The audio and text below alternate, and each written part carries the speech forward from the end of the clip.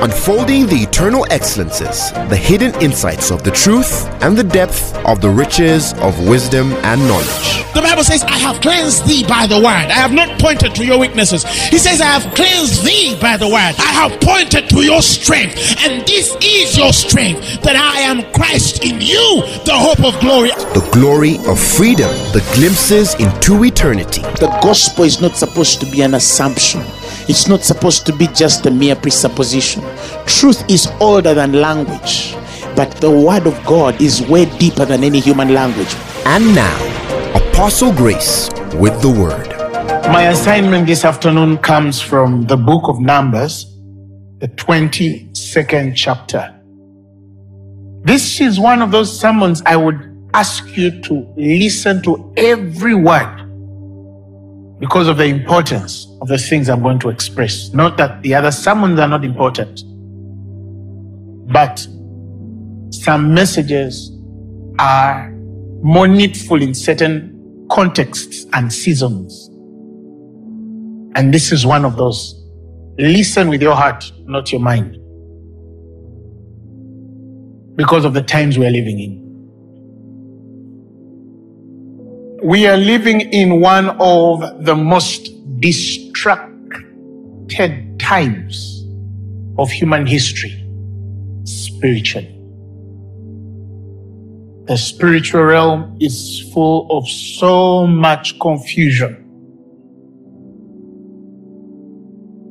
and ambiguity, which you'll all agree with me has been a deliberate work of the enemy, Lucifer, because he knows that his time is coming soon. Hell has never been aggressive as it is in this time.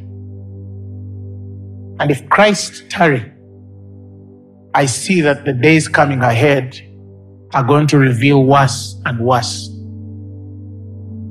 So it's important for me to be able to explain these things to settle in your heart, to keep your consecrations and preserve what God has wrought by you.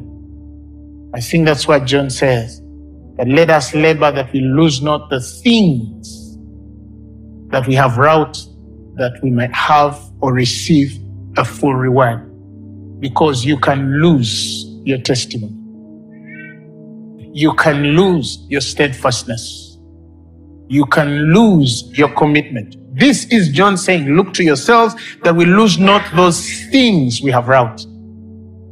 That the sacrifices and time that you have given to the things of God will redound to progress and propagation of the gospel of Jesus Christ through you to the world. This is a time where we have to be very keen and spiritually sensitive to the things that are happening in the world. And I saw no text as rich as Numbers 22 in explaining my conviction. We are struggling, some of us are struggling to hear God, to receive visions from God, or some which are coming, we are not able to discern whether these visions or voices are of God or they are from another source. I mean the devil. I always tell people that Satan speaks most where he discerns that God has spoken or is speaking. Those of you who sometimes have gone through challenges, especially when you're in a season of fasting and prayer, and then you realize that's when you had the biggest attacks on your life. I don't know if some of you have noticed it. You go through attacks in your mind, some thoughts come, your body goes out of line, things start misbehaving in your life in the very time where you are consecrating yourself to hear God. That's not new. When Jesus went to the wilderness, as he started to hear God on the next phase of his life and ministry, the devil appeared with temptation. So it's not a new thing. Satan wants to speak most where he discerns that God is communicating to you. So every time you get into those attacks, always know that you are so close to the voice of God and the clarity of purpose. Lean in, don't draw back. Hallelujah. So in such circumstances that many of us have found ourselves in, I have discovered that many of us incline, or some of us incline, let me use the word some of us incline to what the devil is saying than what God is speaking. Remember, this fellow is cunning and he's crafty. He's cunning and he is crafty.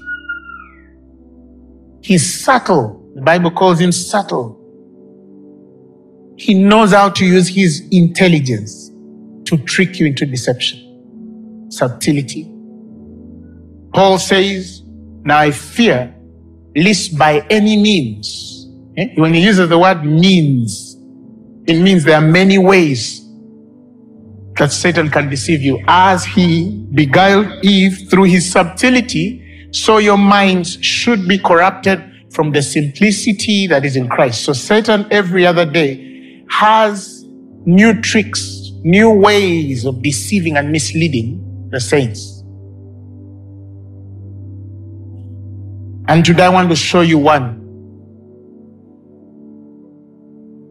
or at least for me, the core of his deceptions.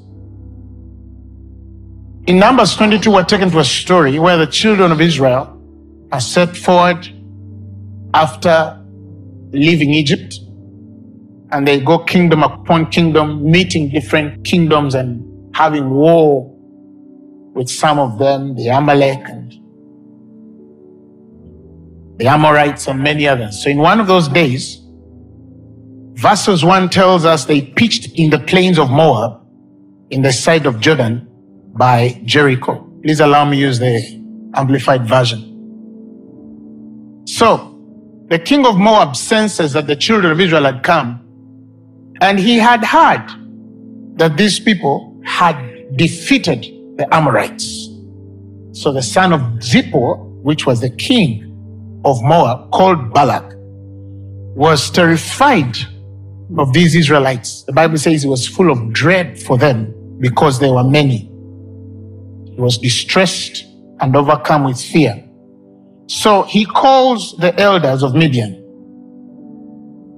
and provokes them and says, will this multitude lick up all that is around about us, as the ox licks up the grass of the field? So Balak, the son of Zippor, the king of the Moabites at that time, knew that this battle could not be solved from the physical realm. He needed a metaphysical world. He understood, as men of old renown knew, it's ancient wisdom, that battles are not fought in one realm only. Battles are fought in two realms. He knew it. The Bible speaks of a story in the book of Judges where there was a war. The kings were fighting, the kings of Canaan in Tinash by the waters of Megiddo against Sisera. The Bible says they took no gain of money. There's a message there as well, why they did not take the gain of money. So they fought from heaven. The Bible says the stars in their courses fought against Sisera. They were fighting a physical war. And as they were fighting against each other, they realized that this war could not be defeated in the physical realm. So what they did, they ascended and put a spiritual force as well as Sisera's troops, and they started fighting. And when Sisera's group was defeated in the spirit, the Bible says a woman comes and smote Sisera. She cut off his head after having pierced through his temples. So the war physical ended in the death of Sisera, but the war spiritual, these guys were fighting in the spirit. When the battle was fought in the spirit and Sisera was defeated in the spirit, the physical connotation took its play and a woman smote off the head of Sisera. In other words, the battle had to begin from the spirit. defeat Sisera from the spirit and then have a physical battle in which he was defeated. Because if you are defeated in the spirit, there is nothing you can do in the physical. If you have lost your battle in the spirit realm, there is nothing you can wage to win in the physical realm. The Bible tells us that the weapons of our warfare, they are not carnal. The Bible tells us that we wrestle not against flesh and blood, but against principalities, against powers, against the rulers of the darkness of this world, and against spiritual wickedness in high places. That's our war. Some of the people you meet and they're speaking to you and speaking, all this aggression to you, and you speaking back at them. You are not fighting them at that level. When you learn the wisdom of ascending, it will be amazing how you will deal with some of these people. It will be amazing.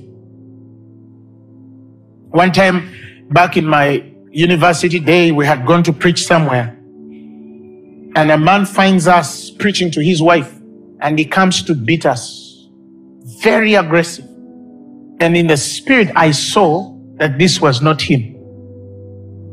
If I was carnal, I would have also flexed my muscle to also define my defense against the man which wanted to fight us. But I sensed, and so he swung a fist on one of my friends who fled. And when he turned to swing at me, I screamed and said, "In the name of Jesus." When I said that, the power of God threw him about 6 or 7 feet away. And so I knew that this fellow I was fighting with was not a physical fight. He was under the influence of demonic activity. These people always knew that if you're fighting with something in the physical and you can't fix it, understand how the spiritual world works and you'll fix it.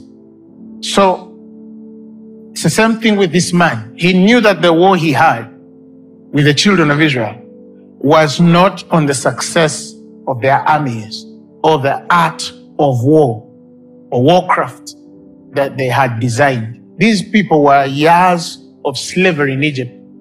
They had not lived a life long to know how to fight. This was some other spirit of power. So he said, "Let me look for somebody else to come through for me." He looked for a man who was spiritual. He sent messengers to a man called Balaam. If you read the Amplified Version, the Bible says, "a foreteller of events, the son of Beor at Pethor." Now Balaam was a prophet, but Balak knew Balaam as a foreteller. He knew Balaam as a diviner. They related with him as a diviner. And there are prophets today who, even though they are called in the office of the prophet, they are acting as diviners to the fallen world. That's for the mature. Not many of you have gotten it, because it takes so much wisdom to discern the difference between one prophesying as the oracle of God and one prophesying for the purposes of divination to earn. Because if you go back in the book of Acts and look at one of the characteristics of the spirits of divination, you studied a girl in the book of Acts who had a spirit of divination. The Bible says this woman brought her masters much gain through soothsaying. The spirit of divination will always require some sort of reward. It will always require some sort of recompense. It will always require some sort of payment for it to prophesy. Are you following what I'm saying? That is why when was it Naaman who comes to Elisha, the prophet? You remember that time? He comes with the gifts of divination because he expects that this is a foreteller. Back in the day, they had not yet separated the prophets of God from diviners. And that's why Elisha rejected the gift of Naaman. And his servant Gehazi went after that gift. And the scriptures tell us he was stricken with leprosy. Leprosy is a disease that means rebelling against divine order.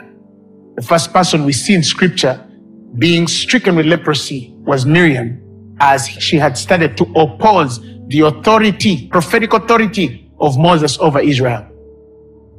So we know wherever you read leprosy, especially the Old Testament dispensation, you're talking about rebellion. This is important. There are characteristics of divination. If I had time, I would probably teach that. One of them is money. When you are around a prophetic spirit that desires a certain payment, a certain sum, a certain reward for its prophecy, you cannot meet the prophet until you pay this much money. If you pay this much, the prophet will take you for lunch. If you pay this much, the prophet will give you his shoe.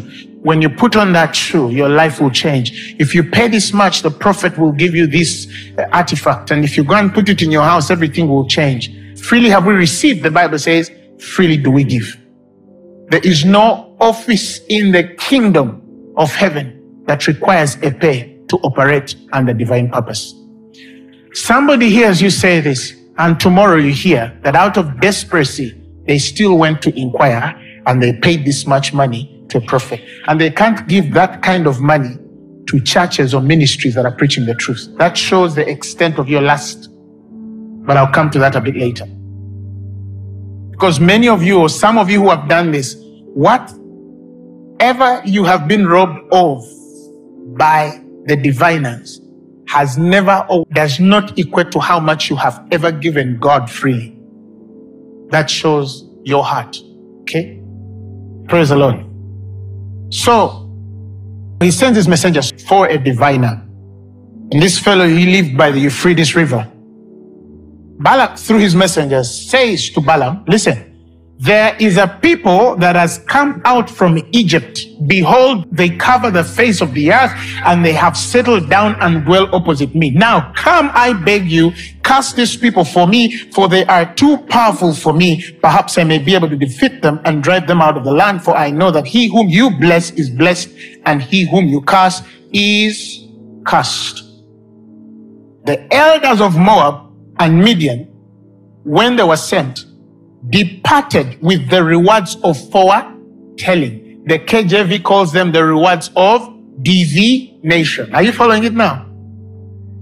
And went with them in their hands and came to Balaam and told him the words of Balak. So he tells them, you know what? Lodge here tonight. I'm going to seek the face of God, and tomorrow I'll tell you what his word says. Verses 9, God comes to Balaam in his sleep in the night, I believe, and said to him, what men are these with you? God is asking Balaam, listen to this question. Which men are these with you? Who are these men? Now, think with me. Think for a moment. Does God not know these men? Is God asking this kind of question to Balaam because he does not know who these men are? Or he is trying to communicate to Balaam something very intricate concerning purpose? Who are these men? The next answer Balaam should have said would have been, I do not know who they are, but they came seeking this. But instead, Balaam does not answer the question of who these men are. He answers God what these men want. And this is what he says. Balak, son of Zippor, king of Moab, has sent me saying, who are these men? Who are these men? He's asking about the messengers. Who are they? Then he says, Balak, the son of Zippor, king of Moab, has sent to me saying, behold, the people who came out of Egypt cover the face of the earth. Come now, cast them for me. Perhaps I shall be able to fight against them and drive them out. And God said to Balaam, you shall not go with them. Don't go with these men, regardless of for what purposes they come. I don't care what purposes they come for. Do not go with them. And he gives him the end of the matter. You shall not curse the people of Israel, for they are blessed. this was not new. The counsel settled here. The counsel of God settled here. He took Balaam to the end of things and told him exactly what should transpire. So I'm not interested in what reason they come for. Who are they? You have not answered. No, don't go with them. Balaam calls these men up in the morning and tells them, go back to your own land, for the Lord refuses me to go with you. So the princes of Moab rose up and went back to Balak and said to him, Balaam has refused. Listen to the next line. The Bible tells us, I think it is verses 15. This time Balak sent princes. The other time they were simply elders. They were elders. This time he says, let the princes go. And listen to the message. It comes with a reward. He says he sent princes to them, more of honorable, than the first ones. And they came to Balaam and said to him, thus saith Balak, son of Zippor, I beg you, let nothing hinder you from coming to me. For I will, verse 17, promote you to a very great honor. I will do whatever you tell me. Listen to that liberty. I will do whatever you tell me. Listen to that. That's an open check. So come, I beg you, cast these people for me. Balaam answered the servants of Balak, if Balak would give me his house full of silver and gold, I cannot go beyond the word of the Lord my God to do less or more. You'd have expected that that story had ended there. Verses 19, he tells them, now therefore I pray you tarry here again tonight, that I may know what more the Lord will say to me. What more would the Lord say beyond no? Are you following what I'm saying? Now here is the controversy of controversies. For those who have not yet known the way, know the heart of God. God came to Balaam at night and said to him, if the men come to call you, rise up and go with them, but still only what I tell you may you do. God has said, yes. God has said, yes. Verses 21, Balaam rose up in the morning and saddled his donkey and went to the princes of Moab. Verses 22, hear the controversy. God's anger was kindled because he went.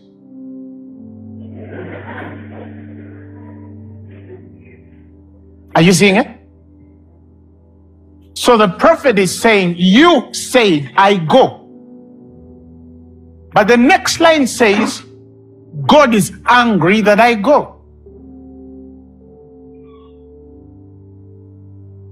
What a contradiction of his word. No, it's not contradiction. It's the fact that Balaam did not examine the heart of God in the matter. He was responding to the demand of Balak and the reward of divination. That's why later in the book of Revelation, he calls it a doctrine of Balaam, who taught Balak to cast a stumbling block before the children of Israel, to eat things sacrificed unto idols and to commit fornication. There's another story there. Because when he discovered that he could not curse them, God cannot curse whom the Lord blesses. He said, but I can teach you how to seduce them into rebellion, so because of their sin, they will receive a curse. Why would the prophet go that far? He wanted his reward. Interesting, in the book of Revelation, now this is to mature. This is a mature text. Not many of you are able to discern this. It becomes a doctrine of Balaam. It's a teaching, right? It shifts from a prophecy to a teaching. He taught Balak how to put a stumbling block on the children of Israel by causing them to eat things sacrificed unto idols and commit fornication. You see? But you see where it comes from? He wanted his pay at any cost, and God knew the heart of Balaam, that he was a man who wanted a pay. So let's go back from the beginning. Who are these men? Oh, Balak sent them. Who are they? He should have said, I don't know them. He said, no, Balak sent them. That there are enemies that are coming. They've covered the earth. And now they want to come here. And so we want Balaam to come and help us cast them. So he reports to God. They want me to go and cast them. God tells him, no. More honorable messengers come, princes, and God comes back to him and tells him, go. That means God has examined the heart of the prophet and realized he will go anyway. So if he has chosen the permissive will, at least let me tell him what he should say. He tells him, don't do anything except what I've told you, but I know it's in your heart, it's made up to go. When we're growing up, and I believe many of you understand this, there's an age, and I believe psychologists have said this, clinical and otherwise, I have heard, and you can correct me if I'm wrong, that by the age 5, a child should be able to understand sarcasm. A child should be able to understand irony. To pick within the sentences what you're really saying, even if you're saying something as direct as it should be said. And I believe I remember that time in my age where I would tell mom and say, Mom, I want to go outside and play today with my friends. And she would simply say, go. Who has understood it? Does that mean she means go? Huh? Does that mean she means go? Go. Then there's let me use the word that I think fits well. A fool goes. So they come back, and then you face the eternal wrath of your parent. So now there's a kid whose brain is saying, but she told me to go. Why is she beating me? Same thing here. The contradiction of contradictions. It takes great maturity to discern the heart of God and what he is saying behind what you think he's saying according to your level of revelation concerning his person. This is the exact conundrum we find this man of God in text.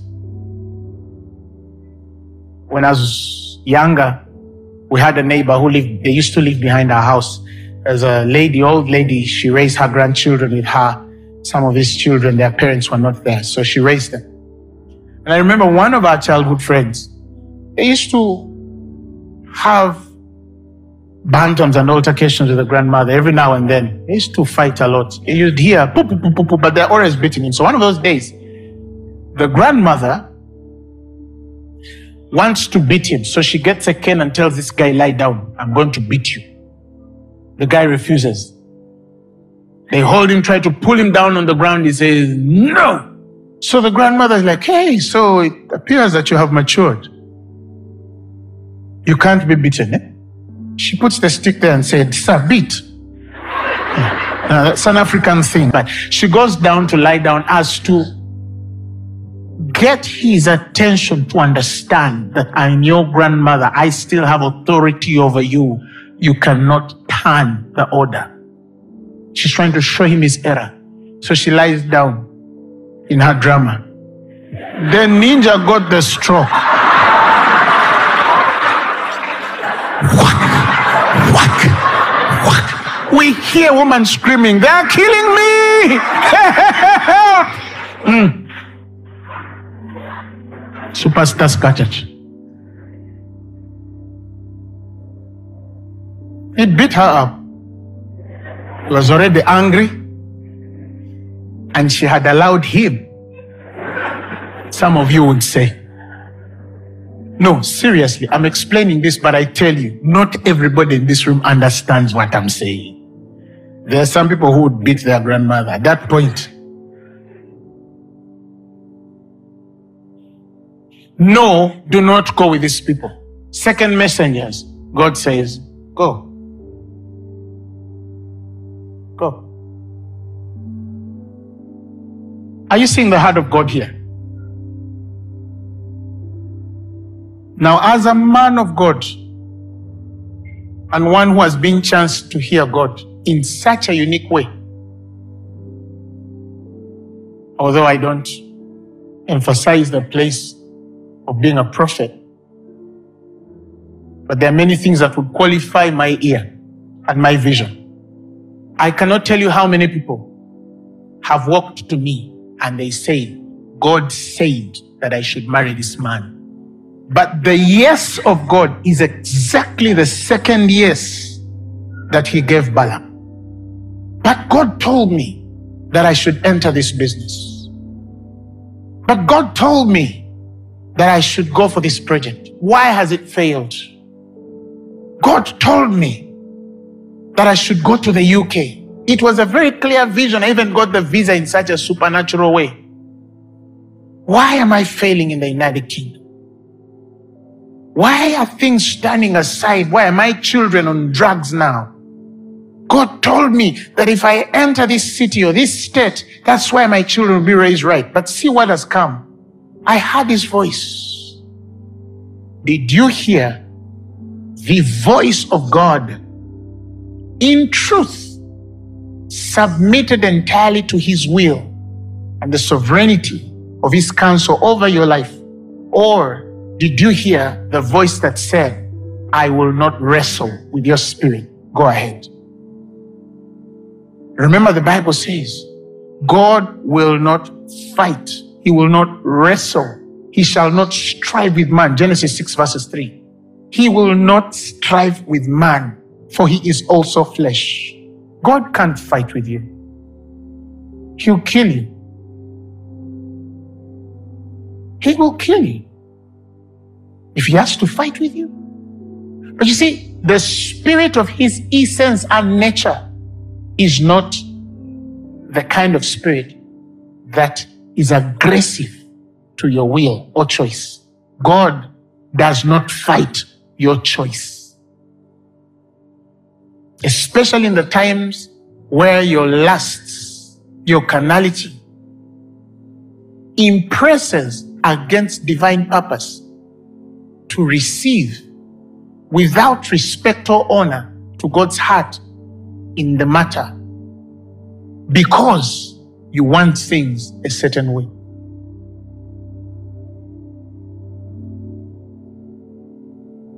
Any man that I know who has known the heart of God for years will never strive with men against their will. You'll never. And when I understood this heart of God, even I as a man of God, I cannot resist a man who insists one way, even when I know they've not had God. For some, I would take time to tell them that this is wrong, but there are some whose time I don't even waste because the Spirit would say, this you're wasting time. They are already bent to go this way, and there's nothing they can do. Only the grace of God will suffice in that pattern to help them. Only his mercies would extend in the permissible, but they've chosen permissible above perfect. I once dealt with a lady who met a man which was a non-believer, and we sat in a meeting for hours. She was convincing me that God has told her that this is her husband. So I tell her, yes, in all fairness, the judgments of God would require us to weigh this conviction against the infallibility, the integrity of Scripture.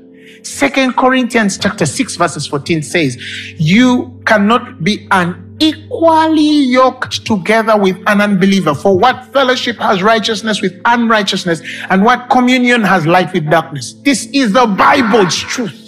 So are you telling me that in this, God has exclusively ordained a law contrary to what the Scripture says to provide for your lust? And she told me, Apostle Grace, you will not understand this. So she was telling me that she understood God above my understanding, which is okay. I don't claim to know God more than anybody here. But my defense was the integrity of Scripture. And she still chose to hear a God who cannot justify himself through the lines of truth and his hermeneutics. Are you following how serious people are? How hard the heart of a man can be against God. I saw this with my eyes. I cannot tell you how many people I have met who said, God told me to enter this contract. God told me to go to the US. I heard him. And I wish I would tell him, what are the guiding lights of the Spirit? Is it just enough to carry your inward witness? And there are other guiding lights that affirm God's truth in this matter. Those of you who have not listened to a sermon that I preached a couple of years ago, I would recommend, please go look it up. It was conviction versus principle. Conviction versus principles. Go listen to that sermon. It will help you learn how to discern the voice and the visions of the Spirit, as I am teaching today. In fact, the sermon today is about discerning the voices and visions of the Spirit.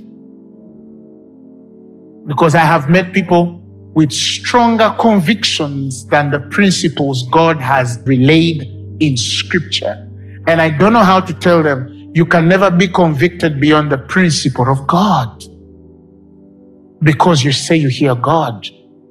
That's a familiar spirit. There are principles that govern the way of the Spirit. And you cannot say that you have heard contrary. It's like, let me give you an example. Let me give you a typical example of something I've experienced. And I want you to listen to me clearly. When you go to a church, a ministry, and you say, I'm not visiting, I am submitting to this authority, that means you have had the revelation of God concerning that ministry and the man God has set to lead you. That's what you're saying. You've received the voice of instruction through the man God has set in the office and the ministry where God has told you to go and submit. That means everything that comes from that altar is designed by God for your purpose. Isn't it? Because this man or woman becomes an oracle in your life, it doesn't mean that he's going to be perfect. But he's the chosen vessel. You have a right to reject him. But God has set him for his purposes, right? Now, that man of God stands in front of the altar and says, God has told me that we are going to fast for 40 days. That's an instruction from the altar, from the house you claim you submitted to. Or God has told me we're going to give this offering to a ministry X to help them in this. Or this is an instruction God has given us. You have two things. If you doubt the counsel of that man of God, the scriptures will tell you, seek an appointment with that man of God and tell him your conviction and say, man of God, and don't come imposing it because you're not his level. Come submitting it and say, I submit that you have said this, but the scriptures are saying so. What do you feel? If that man is of God and you can open the scriptures, he can be recovered and he can say, I made an error, let's correct this. He's still your man of God. He might have been wrong, but he's still your man of God. Or he can tell you the purposes for which he has done and you have understood that purpose. And then you say, I think I've gotten it wrong. Because you don't claim to know everything. But this is what the order says. The man has offended, go to him and tell him his fault. The Bible says between thee and him alone, the two of you. Right? That's divine principle. A person doesn't go to the man of God, does not seek any redress with the leaders of the ministry, and you hear him build a group or her a group saying, for us, God has not told us that, yet they are part of the ministry. Now let me stand to categorically or clearly tell you, if anybody has ever told you anything contrary to the instruction of that doctrine, that person is not submitted to me, and neither are they under the instruction of God. That is of the devil. And anybody that sits under that seat, the Bible has warned in the Psalms, to sit in the seat of scoffers. You know, when you start scorning divine instruction, the Bible says, blessed is the man that walketh not in the counsel of the ungodly, nor standeth in the way of sinners, nor sitteth in the seat of the scornful. Because some of you say, me, I didn't say anything, but you sat in the meeting. When God is judging, you will be judged with them. You'll be judged with them. Because that's a principle. You can't be more convicted beyond the principle of the Spirit. Then somebody will say, but God told me.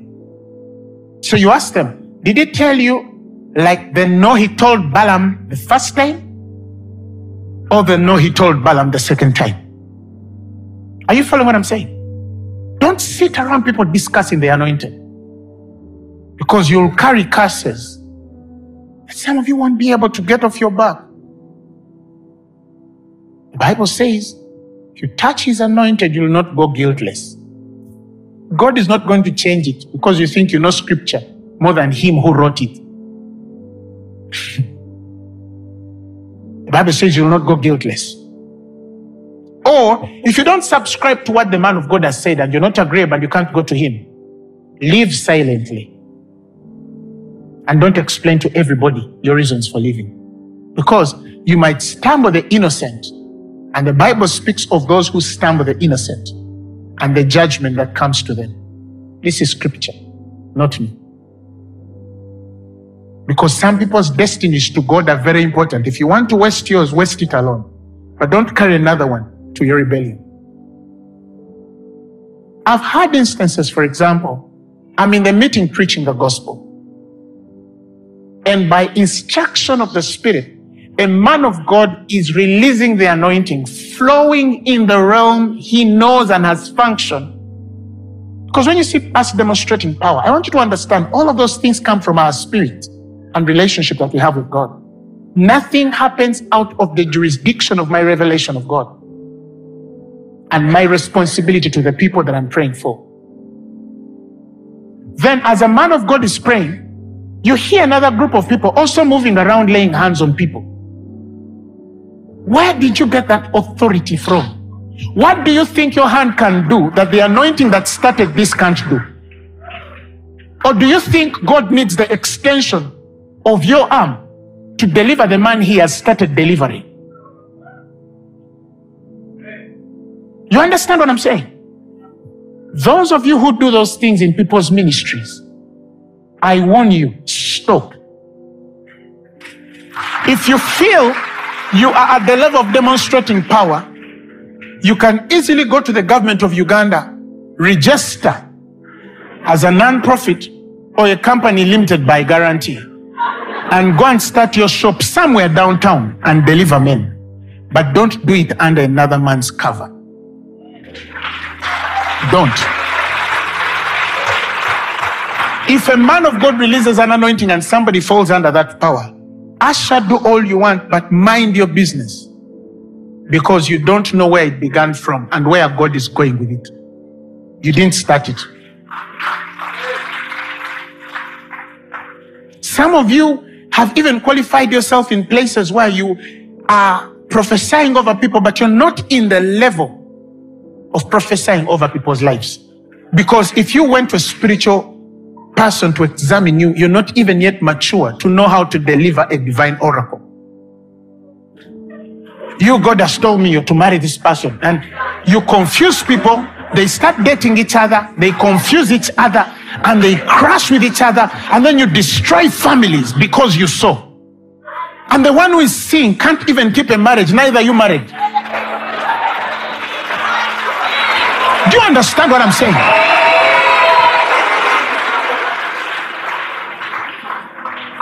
Because no happily married person is quick to point fingers on who should marry another. They pray. And there's a wisdom to know how to submit it. Brother, I have seen this. I don't claim to be right. Pray about it. If God affirms it, good. If He doesn't, I'm sorry. I said, marry her. That's why I tell some of you, this is wisdom. This is who I am, and I believe many of you who have sat under me for some time should be. Not everybody is in the level to prophesy over your life. It's not pride. It's not pride. It's the wisdom that brings the necessary precaution to guard your spirit against the madnesses of the hour. If you have the Holy Spirit in you, you should know the voice that should speak over you. Not every Tom, Dick, and Harry, otherwise they'll kill you. You'll die. I've seen people whose lives are destroyed. I was dealing with a dear lady whose sister, a man of God, walked to her. And she told him a dream. And he interpreted it and told her, you're going to die in 3 years. When I was told the dream, that's not what the dream meant.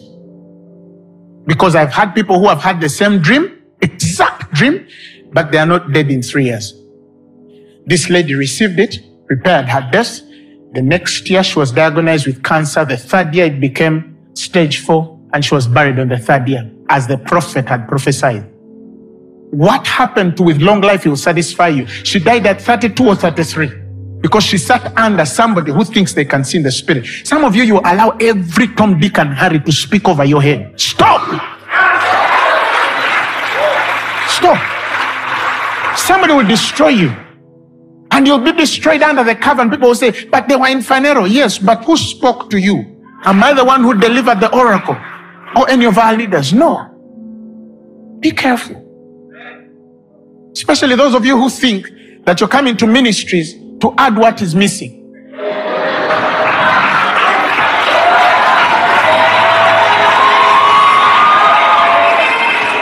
Oh, they don't pray a lot. Listen, listen. I pray more than many of you are speaking that language. And the people who you think are not praying are actually praying. They just don't pray according to your fashion.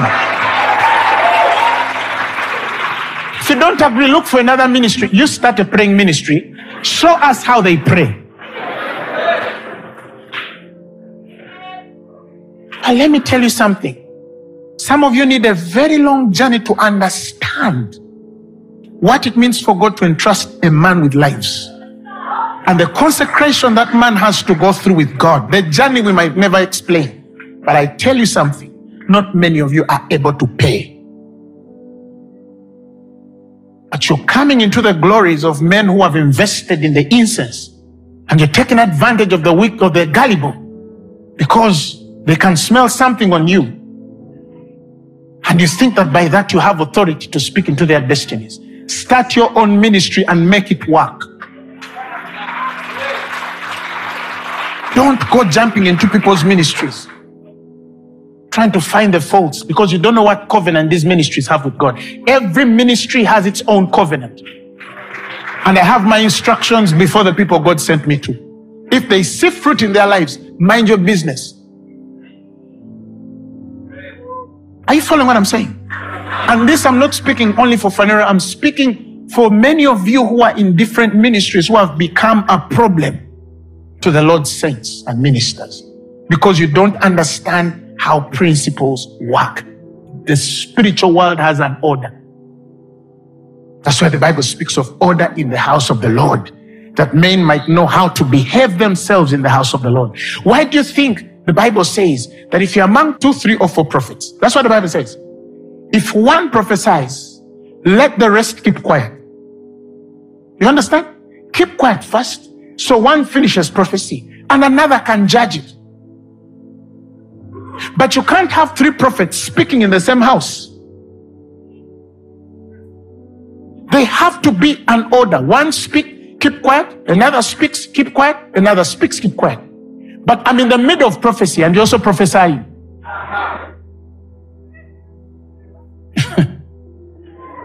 Read 1 Corinthians 14:29. Read. He says, let the prophet speak 2 or 3 and let the other judge. If anything be revealed to another that sitteth by, let the first hold his peace. For ye may all prophesy one by one, that all may learn and be comforted. One by one. So if there was one prophet on the altar prophesying, what are you doing in the back also prophesying when another prophet is speaking? That's not of the Spirit. Repent. If you have a prophecy for the church, walk to the pastor and tell him, Pastor, God has showed me this. Don't stand in the congregation and go, no. The spirit of the prophet is subject to the prophet. Walk to the pastor and tell him the Lord has told me this. Let him examine. If he refuses you, let God judge him against his responsibility to obey. But don't bring confusion in the house of Jesus. Are you following what I'm saying? You see, one day when some of you are mature to take this, I preach to the church depending on levels of maturity. You might think I'm growing deeper. No, I'm not growing deeper. You're just able to receive some things. I've always been deep. Listen, this is the truth. Listen, and I'm going to say this. This is for the mature. Look at the sons of Jacob. You have a Reuben, right? And the Bible speaks of a man which was unstable. But being unstable can be two ways. You can be unstable because you are indifferent and cold in the spirit. You have no flame. You're not alight by purpose and pattern. You carry no vision of God. But you can also be unstable because the zeal that has come on your spirit carries no direction, no order of the spirit. You can also be unstable because you are overzealous. It's possible. So not everybody who is unstable is really cold and indifferent. Some are unstable because a lot is coming to their spirits, but they don't know how to decode, to interpret, to agitate, to submit to purpose and will for it to be directed for the good. I'll teach about it deeply one day. The Bible says about Reuben as a man who is unstable as water. But some of you don't understand this unstable water. Is it unstable because it's moving on a lake or it's being shaken by a vessel? This kind was different. Read it in the Amplified version. He says, but unstable and boiling over like water. In the Amplified, he's called unstable and boiling over. So he has a heat. There's a certain zeal that is exciting him. And that's what's actually bringing his unstable status. He's too on fire that he carries no direction. So some of you have a zeal, but it's not according to knowledge. And by that you have set yourselves unstable to divine order. Yes, the convictions in your heart are of God, but you have not yet matured to put a certain order to them so they are aligned to divine pattern and purpose to benefit the body of Christ. Instead, you tear even in your flame. Only the mature have gotten this. When God told Balaam no the first time, what did he expect God to change?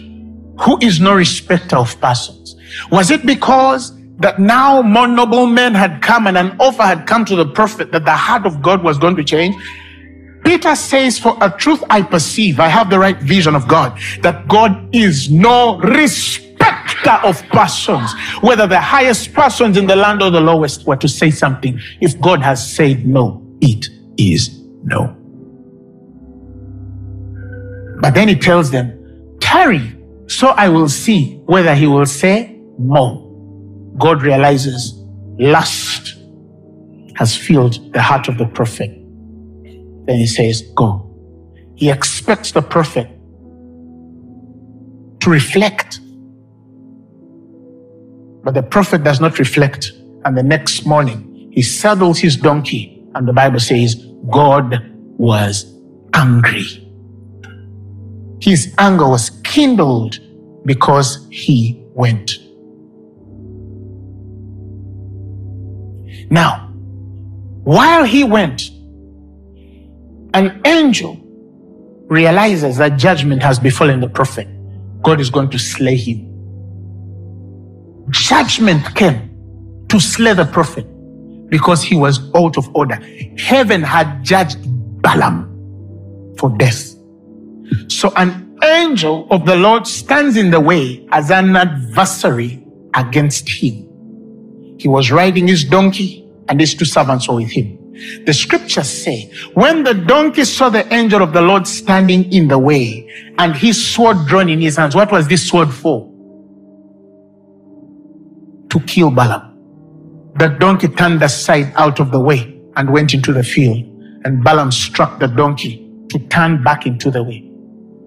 And the angel of the Lord stood in the path of the vineyards, a wall on this side and a wall on that side, again.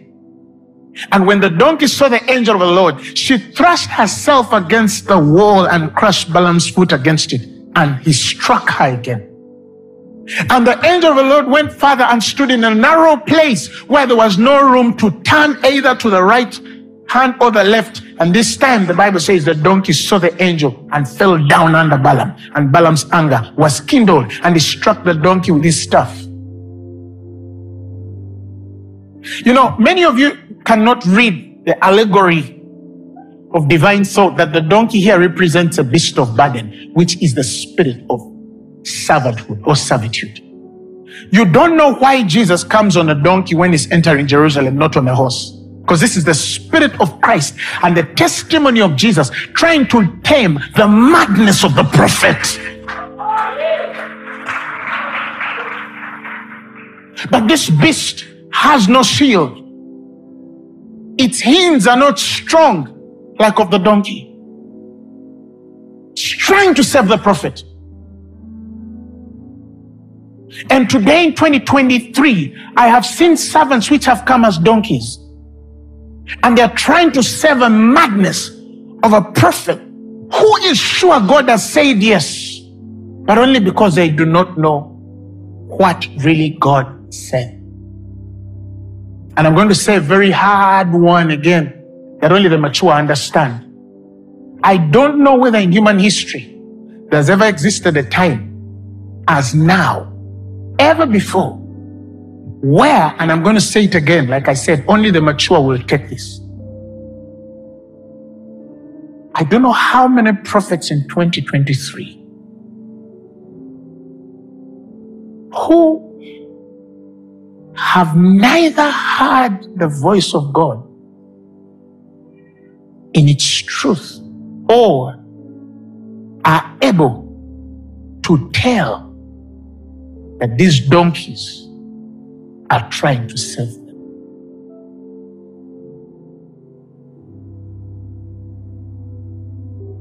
The Bible tells us when he hit this donkey in verses 28, Numbers 22, the Lord opened the mouth of the donkey and she said to Balaam, what have I done to you that you should strike me these 3 times? In other words, in the judgment of the donkey, it has done nothing to the prophet. It's trying to save the prophet. But the prophet now has started war with the beast of burden. War with the apostles trying to restore. The teachers trying to restore. And the next verse said, Balaam says, because you have ridiculed and provoked me. Because the prophet sees provocation and ridicule, shame. I wish there was a sword in my hand. Balaam, there's a sword before you. And you wish you had one in your hand to kill the donkey. The next verse says, the donkey said to Balaam. Now, if Balaam was African, that story would have ended there. But you know these white people, Americans, British, Irish and Dutch, these are the people who can speak with animals. Like a donkey can speak and say, wow, that's so cool. What did you say? African men. Get out of here. Get out of here, man. Get out of here. Because you see, no, that's the truth. I think it's survival instincts. I think it's something embedded in the genes. It's just our thing. Have you ever seen a black man doing a program on Nat Geo, National Geographic Channel? Coming, crawling behind a crocodile saying, look how beautiful she is. I'm gonna go and I will bounce over her. It's those white folk. The anaconda is from here to here, and the guy is coming close with a camera. It's so beautiful. An African can even sense a snake before they see it. Their skin can start sweating like some guy here, and their hair, and they say there's something foreign. That's not who we're called, it's not our calling. Nat Geo.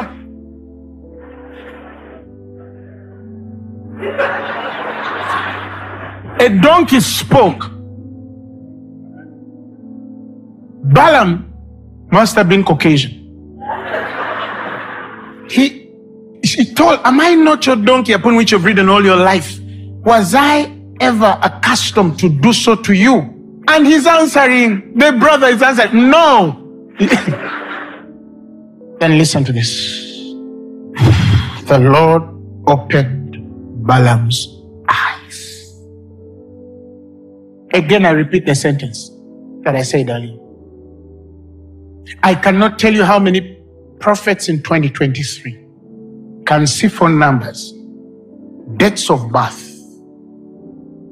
sicknesses on people, but they don't see the angel ahead of them, or are looking for a sword to smite the donkey. I don't know how many I have met or know who, in the two voices, the first that said no and the one that said go, they carry no wisdom or revelation enough to discern what God meant, even though they received the voice, the counsel, but they don't know the difference between do not go or go, and where the heart of God is in this matter. How many of you have understood this? So, but God said, and I hear him, and indeed you hear him. But listen to this. God opened the eyes of Balaam. The donkey was already seeing. I think some of you heard the story of the tsunami, that great tsunami that took place a while ago, years ago. And it's on record that 2 days before, animals went up the mountain and fled homes. Dogs, cats, chickens, elephants left homesteads and went up the mountain 2 days ago before the tsunami, while human beings stayed down in the valleys and Christians were attending lunch hours and overnights. When the tsunami hit, more animals were saved than human beings. That's just how blind we can be. By the time God can warn an animal to turn, and the greatest creation man cannot hear, if it's fallen, it's how far we are fallen. Because that's what we are seeing today in the prophetic ministry, in the apostolic ministry, in the teaching ministry, in the pastoral ministry. That's what we're seeing every day. That's what we're seeing every day. These are the things that worry my spirit and put me in the place of prayer, not against, but for the church. Because many people don't understand the seriousness of the order. This is the order. Let me help you understand the order. This is the order. Whether it's a voice you have heard or it's a vision you've received from on high, it is subject and must be tested and proved against the revelation of the person of God. Begin firstly with the revelation of who God is, and then examine the voice or the vision you claim you have received. If a man carries no bearing in the revelation of the person of God, it does not matter how much they have heard or said, or even if God said it himself, that man can receive a wrong instruction if they don't know the heart of God. Didn't God tell Balaam to go? Yes. But after telling Balaam to go, he was angry. So whether it's a vision or voice, even if it's from God, it must be in consonance and aligned to his person, his heart, his counsel. That is why we emphasize the place of counsel. The Bible says somewhere in Colossians chapter 2, verses 18, he says, let no man defraud you. Let's read the Amplified again. Let no man defraud you by acting as an umpire. Some people are in the place of judging and declaring you unworthy and disqualifying you for the prize, insisting on self-abasement and worship of angels, taking his stand on visions. Listen, he claims, read the KJV, he claims he has seen. Somebody says, but I saw. And then they disqualify people, become as an umpire of people, make people appear unworthy because they have had a vision from God. And this is why. The Bible says they are vainly puffed up by sensuous notions, ideas that is, inflated by unspiritual thoughts and fleshly conceit. Verses 19, they are not holding fast the head, from whom the entire body supplied and knit together by means of its joints and ligaments, grows with a growth that is from God. 19, verses 19 there, when the Bible says they hold not the head, in other words, they are not speaking or asserting in light to the revelation of the head, which is Christ, because Christ is the head of the body. We are the body of Christ and Christ is the head. That means they don't have a revelation of God. They have no revelation of the heart of Christ, but they have visions, they hear voices.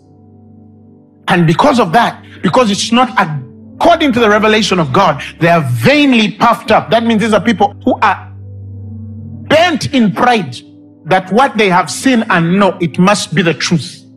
They are so hard to convince otherwise,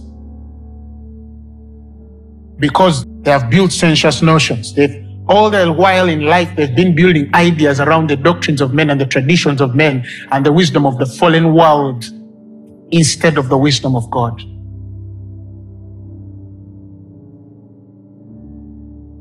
And this is what Satan has done most to us. He has sold the wisdoms of this world. And some of you, parents, are doing the same to your children. You've put sensuous notions and unspiritual thoughts in the hearts of your children in raising them. Because you see, one parent says to another parent, you know, it's important to teach children everything. Show them what is bad and show them what is good. And tell them, this is the good, this is the bad. Don't do this, do this. That's a wrong teaching. Newsflash. The Bible says in Proverbs 22 verse 6, train up a child in the way he should go. Not in the way he should go and not go. Your business is not to tell your child about what they should and what they shouldn't. That is the tree of the knowledge of good and evil. What he did to Adam in the garden. Because he told Adam, this tree will show you what is good and what is evil. Your business is not to tell your children what is good and what is evil. Don't do this, do this. Don't talk to men this way. Do this. No. Tell them what to do. The Bible says, I would rather have you wise unto that which is good and very simple concerning evil. But this is for the obedient. Because when you train a child in obedience, like Romans 16 verses 19 says, the first 7 years of a child's life is obedience. Regardless of what you teach them to obey instruction. Come, they come. Laugh, they laugh. Stand, they stand. Clap, they clap. That's the first thing they should learn in the first 7 years. Once they learn that in the first 7 years of their lives, start training them what they should do, because now they are obedient. Don't tell them what they shouldn't do. Don't open their eyes to forbidden wisdoms. There are things God has never designed for you to know in the beauty of His holiness. in the beauty of his holiness. Because he's a holy God. Do you know why Adam and Eve never knew they were naked? Because he never intended them to know they were naked. And that was his perfect will. But there was a being on the same earth who knew they were naked, or who saw them naked. But God did not allow that kind of consciousness. Some of you are too thirsty and hungry to know so much. But in the knowledge of so much, you're going to destroy your lives. Especially when you are not under the right judgment of the Spirit. I was talking to a church member here who was a former Satanist, like high-level former Satanist. And he denounced Satanism and became born again. And one day we are talking because I was disturbed or burdened by the testimonies I hear by some former Satanists. Some, not all.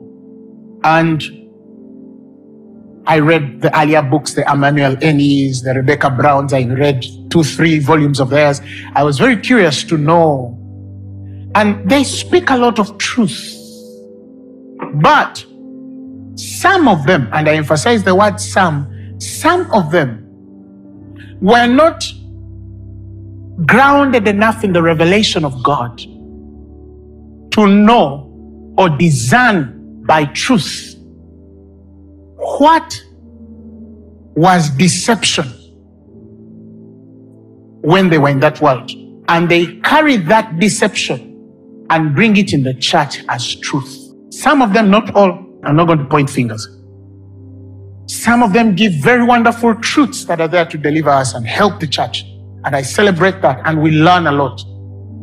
But there are some also who Satan has now used to disqualify the testimony of all former Satanists. Because people who read and they can search out these issues will disqualify 1, 2, 3, or 4, and then disqualify everybody who comes to give that testimony. Because they cannot, some of them cannot discern what was true and what was false.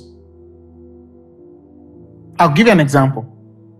One Satanist was giving an example once. I was hearing her testimony, and she said that, yeah, Satan summoned us and was angry because 2 people went to heaven. Satan doesn't want to see anyone go to heaven. So that year only 2 people went to heaven. And I could judge that as a man of God, that was not true.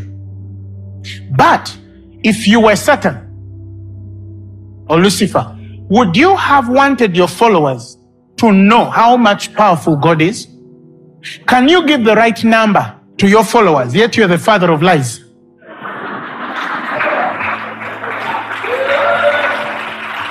Are you following what I'm saying? If you were Lucifer, you would not do. You'll give a wrong number so you show them that you're the one who is in control. 2 people. I disagree, because you'd be contradicting the scripture. Like one preacher once on TV said, they asked him, what of the babies who die when they are born? Do they go to hell? And he said, yes. He said, why? Because the Bible says whoever did not hear the gospel will perish. And no. Because the preacher missed out something in scripture that explains that. The Bible says in the days of ignorance, God winked, but now he calleth all men to repent. Wherever there is ignorance, God will wink. In other words, God will not judge the child who did not have the opportunity to hear the gospel. It's not her fault or his fault that they did not hear the gospel. So then why would God take that child to hell? That would mean that I'm more, as a person, I'm more righteous than him. Because I wouldn't do that. And it's impossible. Because he's the one who gave me the righteousness to think that way. Are you following what I'm saying? This was a preacher who was a wrong stand on vision. A wrong stand on vision. So this person said it, and I was like, that's not true. I can actually debate this in the integrity of scripture. But somebody says, even though the scriptures say otherwise, me, I was in hell. This is the truth. Have you seen it? Where somebody says, even though you're showing me the Bible, me, I was in hell and this is what I experienced. So they affirm the reality of what they did or had in hell than the reality of truth and the infallibility of God's word. So there's another level as well to help consecrate or help some understand such that their testimony becomes more effective. Because Satan now has realized that if you say you're from there, everybody will hear. So I've seen also some whom Satan has started to send in unawares to destroy the church. And some of you are not mature to discern this. One man said, I was a former Satanist, and he started mentioning all the churches that are winning souls. I said, then the devil must be so stupid to position a man to win souls every week, to take to heaven, that he's also destroying the church. Satan is not that stupid. Some of you are, but he's not.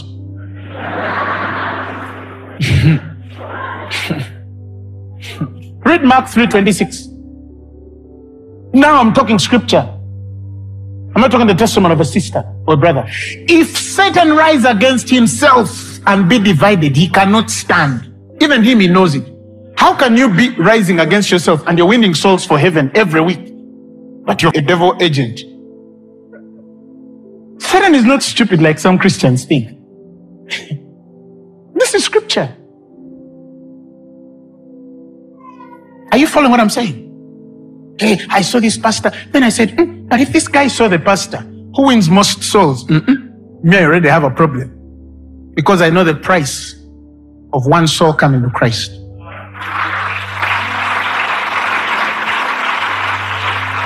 So, when the Bible says, test the spirits, there are about 7 elements or 7 principles by which you can, or 7 or 8 principles by which you can test the spirit. I'll give you one common one. One common one that I've seen people go against every day, but they still go against it. The Bible says, hereby do we know the Spirit of God. 1 John chapter 4 verses 2. Hereby do we know the Spirit of God. This is John speaking. Every spirit that confesses that Jesus Christ is come in the flesh is of God. Every spirit. This is one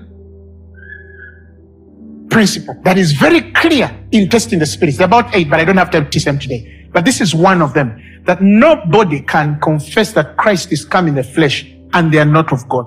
You have a lot to prove to me that a Satanist can say this and is of, and continue saying it.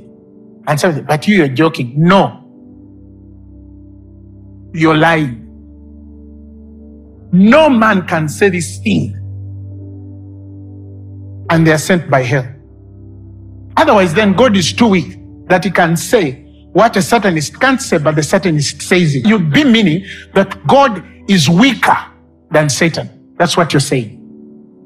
But if God has said it, that no man, and when we talk about confessing that Christ is come in the flesh, it's not just the speaking that Christ is come in the flesh, but the testimony of that man's gospel must show the work of why Christ came. That's why we open altars every week to invite men to receive of what Christ came to do, because he came to seek and save the lost. That is why I have a problem with any prophet, teacher, evangelist, pastor who does not call men to receive the Lordship of Jesus. Because that's why he came. For the Son of Man came to seek and save the lost. That's why he comes in the flesh. So this thing of Christ is coming in the flesh, it's a very deep thought, because Satan recognizes that if you can say he came in the flesh, then he fulfilled his purposes. He died, and then you're going to bring back the testimony of him going in the Hades, in hell, to make a public spectacle of them all, triumphing over all of them. That's why many religions, or some religions in the world, when it comes to the story of Christ, they say he was not crucified. Or some, like Judaism, they don't believe that he is come in the flesh. You're following what I'm saying? So you find a man speaking that Christ is come in the flesh, and they say he's wrong and he's of the devil. And then this same person will meet somebody in Judaism who doesn't even believe Jesus Christ came, and they're a good person. Are you following what I'm saying? Let God be true and every man a liar. This is very clear. How do you go against this and hear a man or woman every day tell you Christ is come in the flesh, dead and raised, and he died for our sins. And you can still open your mouth and say, this woman is a fake prophetess, a fake pastor. This is a fake apostle, a fake teacher.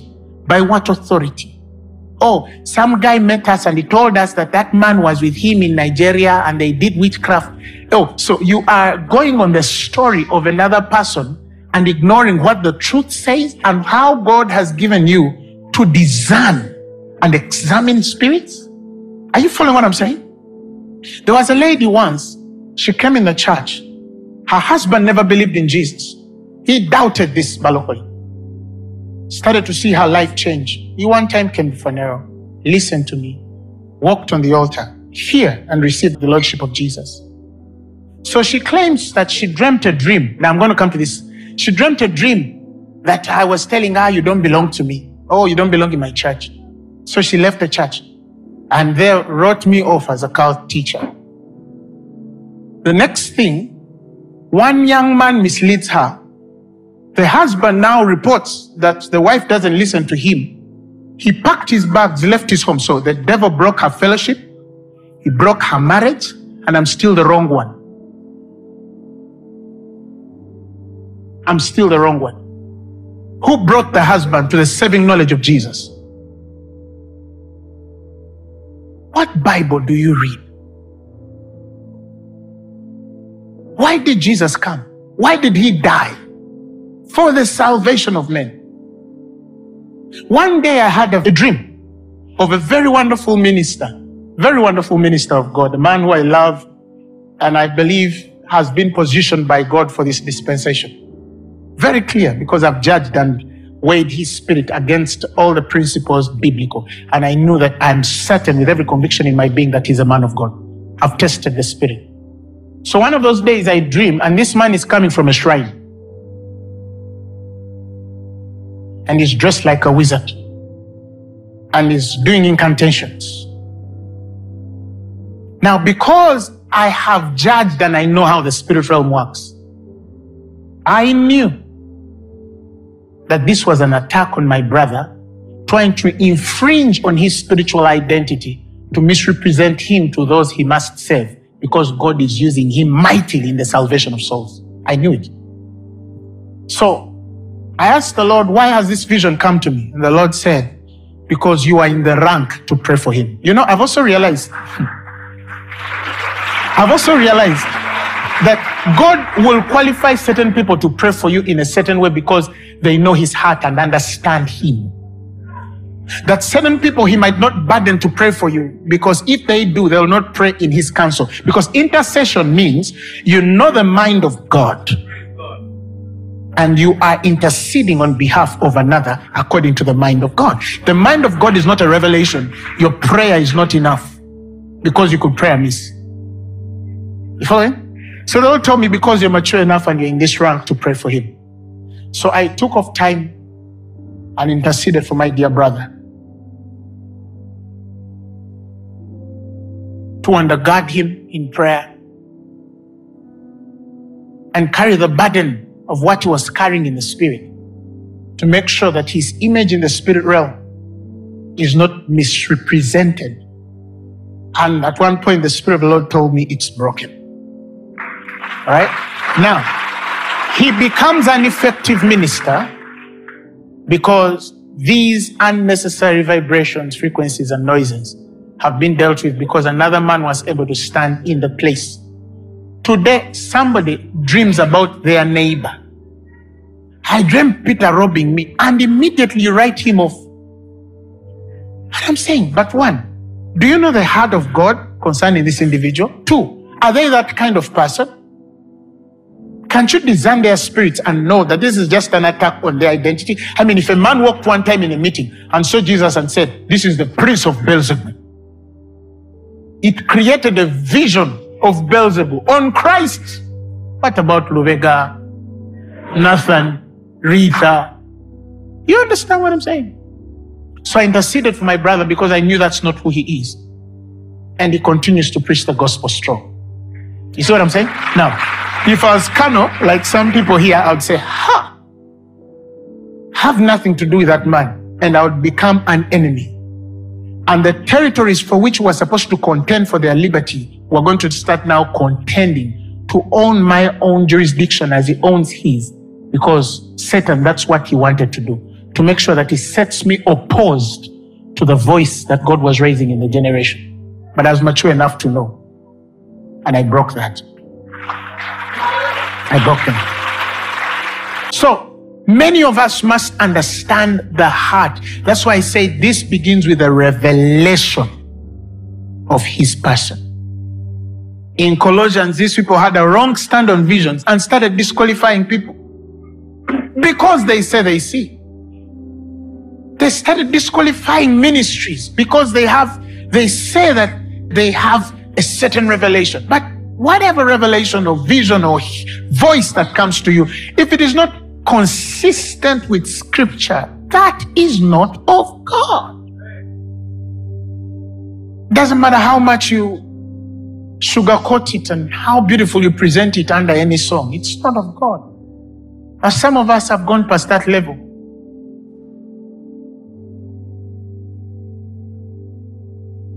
The Bible says, do not bring an accusation on an elder except by 2 or 3 witnesses. Do not rebuke an elder. Entreat him. Even if you have a problem with them, know how to speak to them. Then somebody says, I was moved by holy anger and I spoke to the elder disrespectfully because I'm convicted. That's not God. Was it Paul who insulted one chief priest? And then they slapped him and they told him, this is the high priest. And he says, oh, I didn't know. I'm sorry. Because he knew he was out of order, even as an apostle. Are you following what I'm saying? Even as an apostle, he was out of order.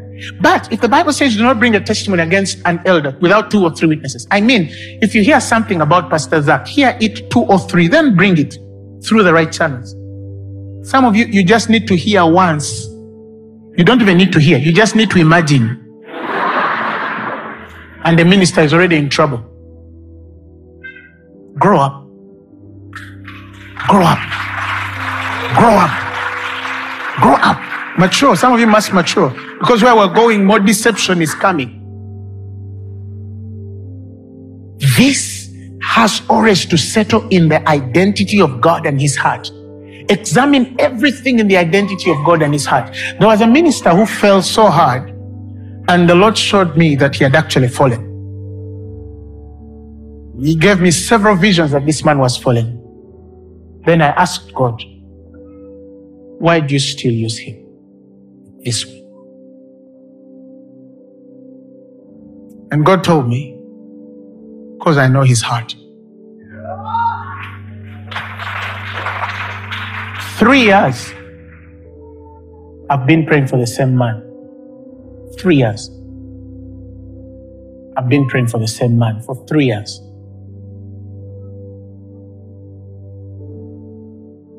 Three. I don't judge him. Because I saw a man who went to God every night telling God, help me. Help me. Help me. He's still broken before God. Some of us are like that. You're making mistakes. You've made mistakes, it's true, but you really honestly love God. And you really want to walk out. But there are people who don't care. They want you dead at any cost. And you will not. Because a smoldering wick, the Bible says he shall not want. Again, the counsel of God comes clear. You see what I'm saying? A bruised reed shall he not break till he send forth judgment into destruction? No, victory. His heart is to save men, not to kill them. Not to kill them. That is why I think that the most fundamental instruction of the church, besides our gifts and offices, especially ministers who are watching me, let's invest in defining God and his heart. Otherwise, we will be sure he spoke what he didn't speak. or we will be sure he didn't speak what he spoke. Be more prayerful when discerning issues, not emotional. Because there is a cost to every decision you make against one who Christ died for. Be very, very, very, very prayerful. Because some of you in heaven, you're going to reach heaven and you'll be shocked that the people you thought will be there were not there. And the people you thought are not there will be standing next to the Son of God. Watch what's going to happen in heaven. We'll be shocked. We'll be shocked. So some of you, we've seen things that are not you, and I can separate and know, no, this is not this person. You pray for them. And tomorrow you realize it was just the devil trying to destroy this person's destiny. Are you following what I'm saying? It's just the devil trying to destroy them. This is not who they are. And if they are true, their heart will be revealed. You also should know how to pray for them. But this is what I dread most, and I'm trying to warn you of. That I never hear God tell me no. And then I hear him say yes. And I move at his yes. And his anger is kindled. Because that means then I never understood his heart. So what's our prayer this afternoon? I think that's the prayer Paul made. That I may know him. There is somebody who says, God, give me deeper visions. Give me a deeper vision. I want to launch deeper in seeing in the spirit. No. Your prayer should be, give me a greater vision of yourself. God, launch me deeper in being a more sharp prophet or an apostle. I want the anointing of revelation. No. Ask that you might have a deeper revelation of him and his heart. Because let me tell you something. I've said this for more than 5 years now. God uses us according to our hearts. My son, give me your heart. The Bible says, I, the Lord, try the heart and test the reins to give to every man according to his doings. I give you according to your heart. Anything you feel you have not yet reached is the place of your heart. Not your pastor, not that man, God, that woman of God, that prophet. No, it's not the prophet. No. It's the state of your heart. Open your mouth and speak to Jesus. This is the kind of prayer, listen, that is personal. Don't pray for your neighbor or your cousin. No. This is a place where you pray a personal prayer.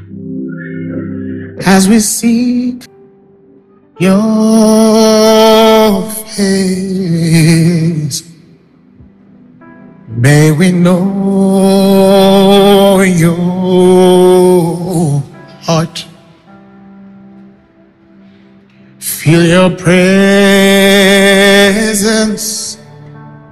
acceptance, as we seek your face. Move among us now. Come reveal your heart. Speak to him. Speak to him. Show your presence.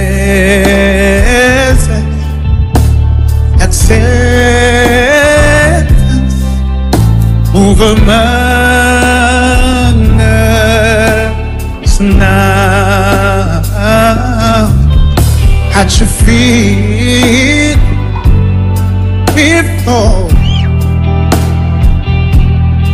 me sofre and we cry, oh, yeah, oh, at your feet before, move among us now.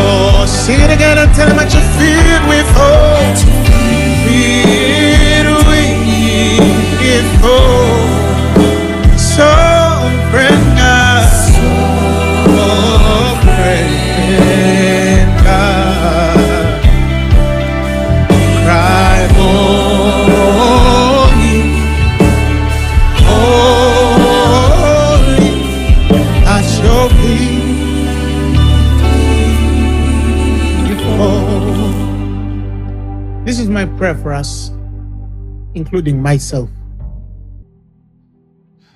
We cannot know him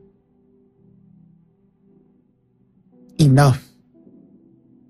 So my heart's prayer for us all is that may we be launched deeper and in greater places of his person. I pray for you listening to me, that may God help you see and understand him deeper and greater.